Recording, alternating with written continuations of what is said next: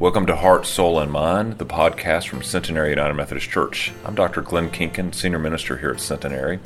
My hope is that this podcast will give you some good news for your journey today.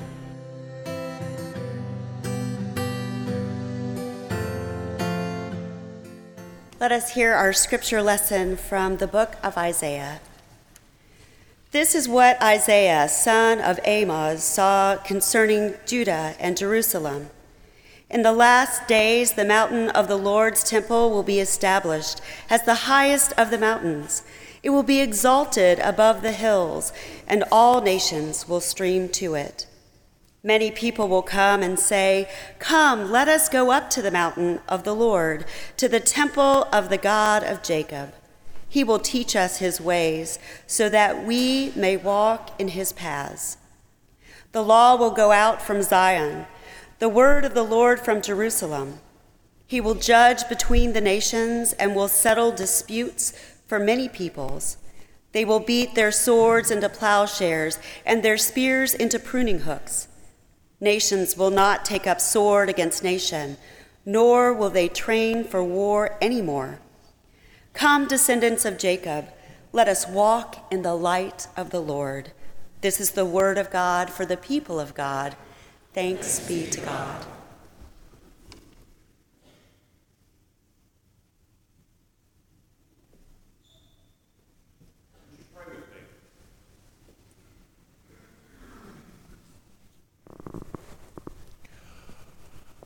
Almighty and gracious God, we gather this morning at the beginning of our Advent journey. And as we hear your word read and proclaimed, speak to us. Speak to us in such a way that our lives would be transformed and we would leave this place not just as hearers of your word, but as doers of your word. In your Son's holy name we pray. Amen. So they'd been expecting their first child, and when delivery day came, surprise, it was twins. Twin boys to be exact, and immediately they realized that any parenting advice they had gotten was tossed out the window. Parents of multiples know this. The rest of us just marvel at them. But they had known this, and they raised these two boys, and as they grew, the mother and father realized that one of the children was a pessimist. I don't mean just any pessimist, like a pessimist to the nth degree. The other was an optimist, not just any optimist, an optimist to the nth degree. And so you've got mom and dad in the middle holding on their own, and you've got Eeyore over here and the overeager Labrador over here. I mean, that's who they were. But as the boys got older, they started thinking about how life would challenge them as a pessimist and as an optimist.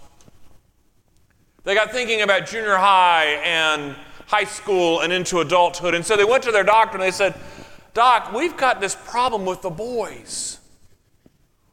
One is extremely pessimistic, the other is extremely optimistic. What can we do? You know that life is going to beat them down. What can we do?" And the doctor thought for a moment, and he says, "This is a radical treatment. I wouldn't suggest this for just any parent, but you all are in a unique situation on several levels. But Christmas is coming, and so what I want you to do this year is you're probably like every parent, and you want to give gifts equally and fairly to your children because you love them equally, but it's because you love them, this will work." The parents were a little leery, and he said, "So to the pessimist, I want you to give them the best thing you could ever give him. Give him a brand new bike, and not just any bike, give him one with all the bells and whistles. Sort of like the Ferrari of bicycles. Now to the one that's optimistic, this is going to be a challenge for you. I want you to give them 5 pounds of manure." Now, the parents had that look. They're like, "Are you kidding me?" And the doctor said, "If you want to break them and help them see that the world is not all bad and that the world sometimes is disappointing, you've got to show them the extremes."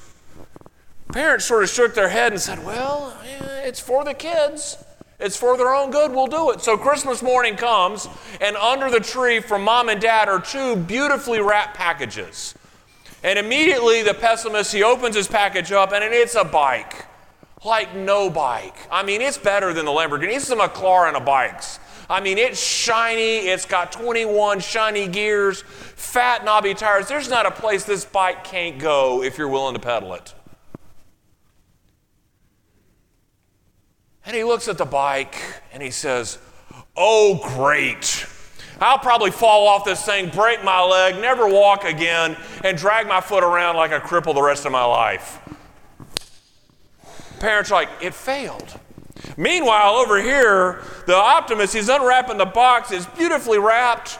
He's tearing it apart, and he gets to it, and he sees that box full of manure, and he goes, his eyes get big. He gets excited, and he goes, "You can't fool me. If there's this much manure, there's a pony around here somewhere." I love an optimist. I am one, I admit it. I love a good optimist because they see hope always in the world. They always see hope. Isaiah, as he's writing to the Israelites, he realizes that it's been a tough time and that they need encouragement. They feel like God has abandoned them. And so it's a message of hope to the world that he is writing. He says that even as things look bleak, God's got great plans for you. He talks about this idea that there's going to be this new kingdom, that it will be high on the mountain. Now, he's not necessarily talking about a physical place as much as he's talking about proximity to God. Because if you think about it, if you're high upon the mountain, you can see out across the land and you can see what God sees.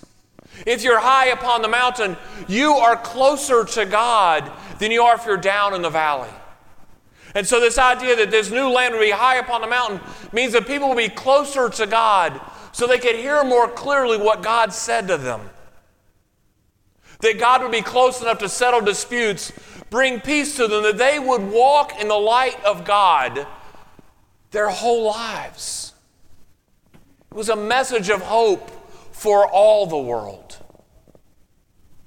about the kingdom that God wants here on earth and for us to live in. You see, hope is a desire for something and expecting that it will be realized, expecting that it can come true. Theologically, when we think about hope, we're talking about this idea of happiness with God, of a close relationship, and the realization that God's kingdom is near for you and for me. That's what the season of Advent is all about. It's about the coming of Christ into the world and how it brought hope to the Israelites, how it brings hope to us even today. I mean, as we lit this first candle this morning, it burns bright to remind us that hope exists. That hope is in this place. Desmond Tutu, the Archbishop of South Africa, he wrote these words. He said, "Hope is being able to see that there is light even in the darkness." Hope is being able to see that there is light in the darkness. I mean, this contrast between dark and light, we really get it, but we don't really fully understand the coming of Christ and the hope that it brings to the world until we sit in this place, in this sanctuary at a time like Tenebrae.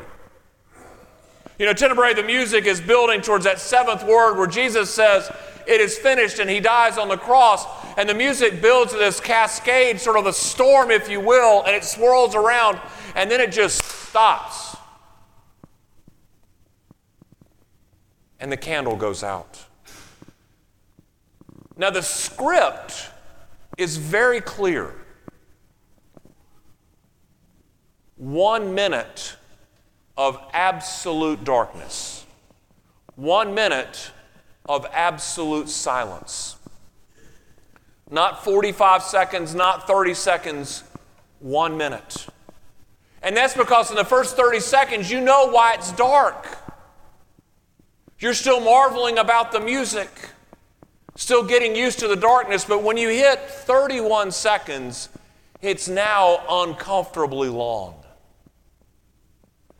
By 45 seconds, you're starting to ask, when will it end? At 1 minute, your soul about screams out and wants to yell, enough!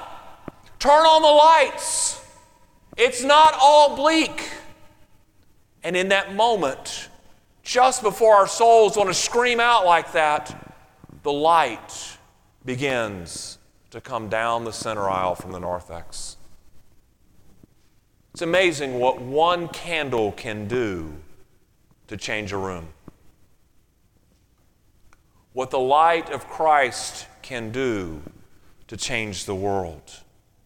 You see, we anchor our lives on the hope that Christ comes and chases the darkness out for you and for me so that all the world might have that hope.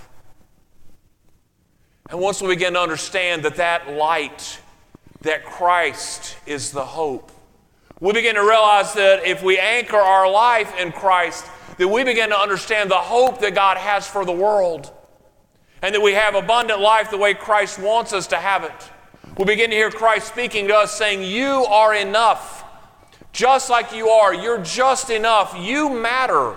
I've given you a special set of skills for the goodness of my kingdom. You, anchoring your life in me, we make a good team. You're just what I'm looking for. I mean, think about Peter. When he called Peter, Peter was a fisherman, and Peter had this wonderful habit of having no filter, just blurted out what came to mind. Is that really what you want to be one of your key spokespeople? Someone that has no filter, but apparently that's just what Jesus was looking for. Then there was Zacchaeus, who nobody seemed to see, even when he was high up in a tree, but Jesus saw him. The woman at the well who thought her life was worthless, everyone sort of shunned, Jesus brought her in. The children, even when they were too young to deal with adult stuff, Jesus said, oh, no, let them come to me. Because you've got to have faith like a child to truly understand what I'm teaching. You see, in that minute, we begin to realize that Jesus sees all of us just as we are. And we anchor our lives in faith, we anchor our lives in the hope and relationship of God, we begin to understand what is possible in our world. You'd be curious to see in 30 years how the history books paint the life of Jimmy Carter. I mean, farmer, naval officer, politician, humanitarian, a man of deep and abiding faith. In his book, Faith, he writes, Jesus has been a constant companion, and it's through that relationship with him that I am known, understood, and loved. I mean, think about it. He's smart enough to figure out that through the relationship with Christ that he is known, understood, and loved, and that's what compels his whole life. That's what compels him still to teach Sunday school at age 95, even with a broken hip. Or to serve and build homes for Habitat, even after he fell on the stairs and busted his head, still out swinging a hammer, driving nails. To advocate for healing the racial divide in our country, to talk about peace in the world and addressing the environmental issues which plague creation. Through ups and downs in his life, Jimmy Carter has realized that life in Christ means hope for change. In his life, hope for change for the world, hope for change for righteous living. It's what keeps him pressing on, because he believes if he's still here, there's work to be done. That he has hope for the world because of his relationship with Christ. But see, once we begin to realize that in our own lives and anchor them in faith, anchor them in that hope that Christ has come for us and that Christ calls us, when we come together in this place, we begin to realize that this idea of hope gets built upon by our community. See, we realize that the church is God's greatest hope for the world, and it's his greatest hope both inward and outward. I have a colleague that so irreverently refers to the ministry of the church as hatch 'em, patch 'em, match 'em, and dispatch 'em. I mean, you think about it, he might be right. I mean, we help folks raise their children. When life gets rough, we carry them over the rough places. When they fall in love, we help strengthen their marriages. and help them live together as couples. And then as life fades, we help them be prepared and ultimately join the church triumphant. But see, I like to think about it, this idea of the ministry of the church. It's in this place that we begin to build an inward hope upon ourselves.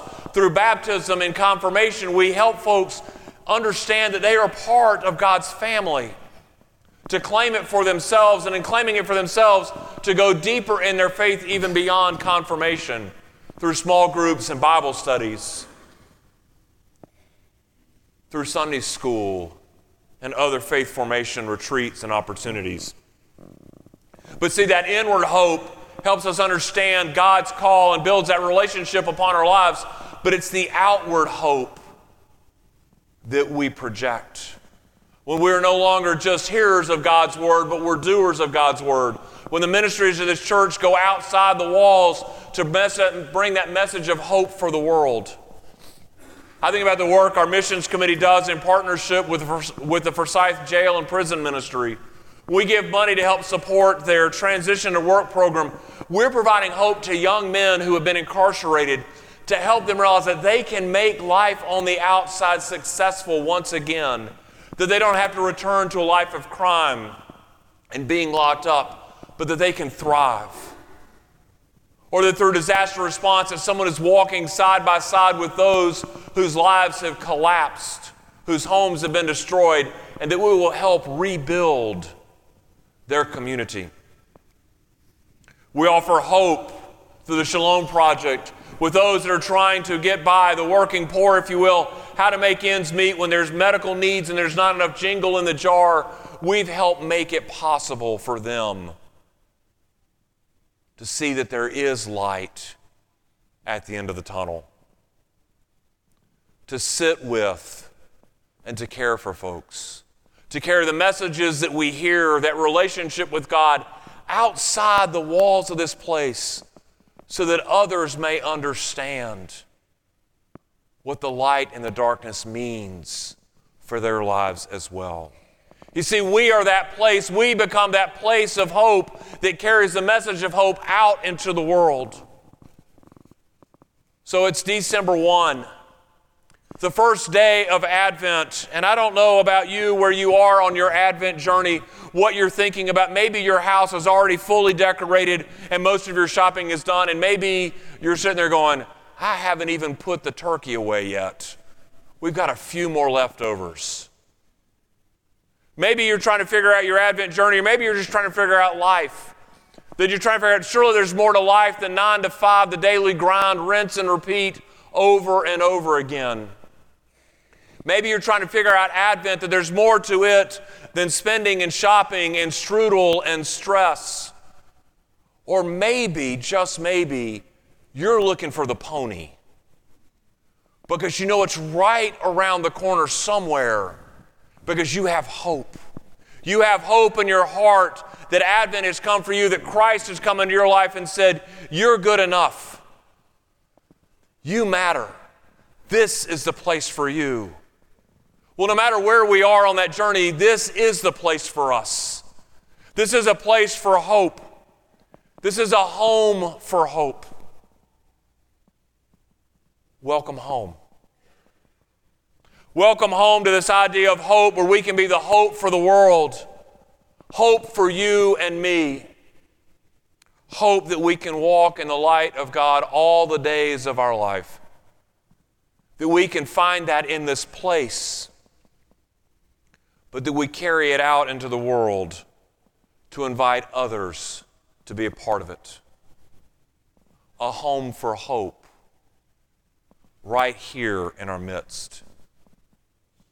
Because hope is in this place. Hope is with each other. Hope is in worship.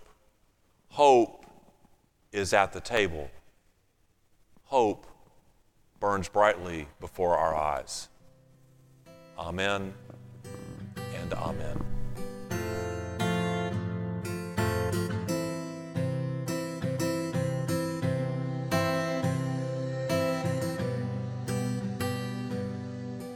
Thank you for listening to Heart, Soul, and Mind, the podcast from Centenary United Methodist Church. We hope that you'll consider joining us for worship on Wednesday evenings at 7 o'clock or Sunday mornings at 8:30, 9, or 11. Have a blessed day.